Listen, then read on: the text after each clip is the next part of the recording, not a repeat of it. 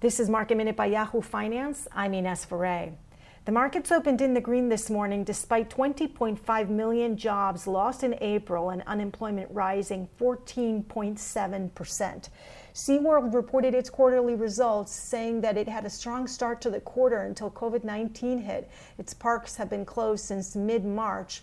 The company reported a net loss of $56.5 million with a loss per share of 72 cents per share. Disney has sold out its tickets for the reopening of its Shanghai park, which has been closed since January. The reopening is set for May 11th.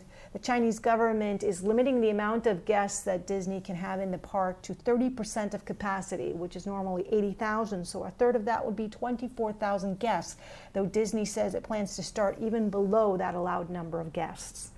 For more Market Minute news, head to yahoofinance.com.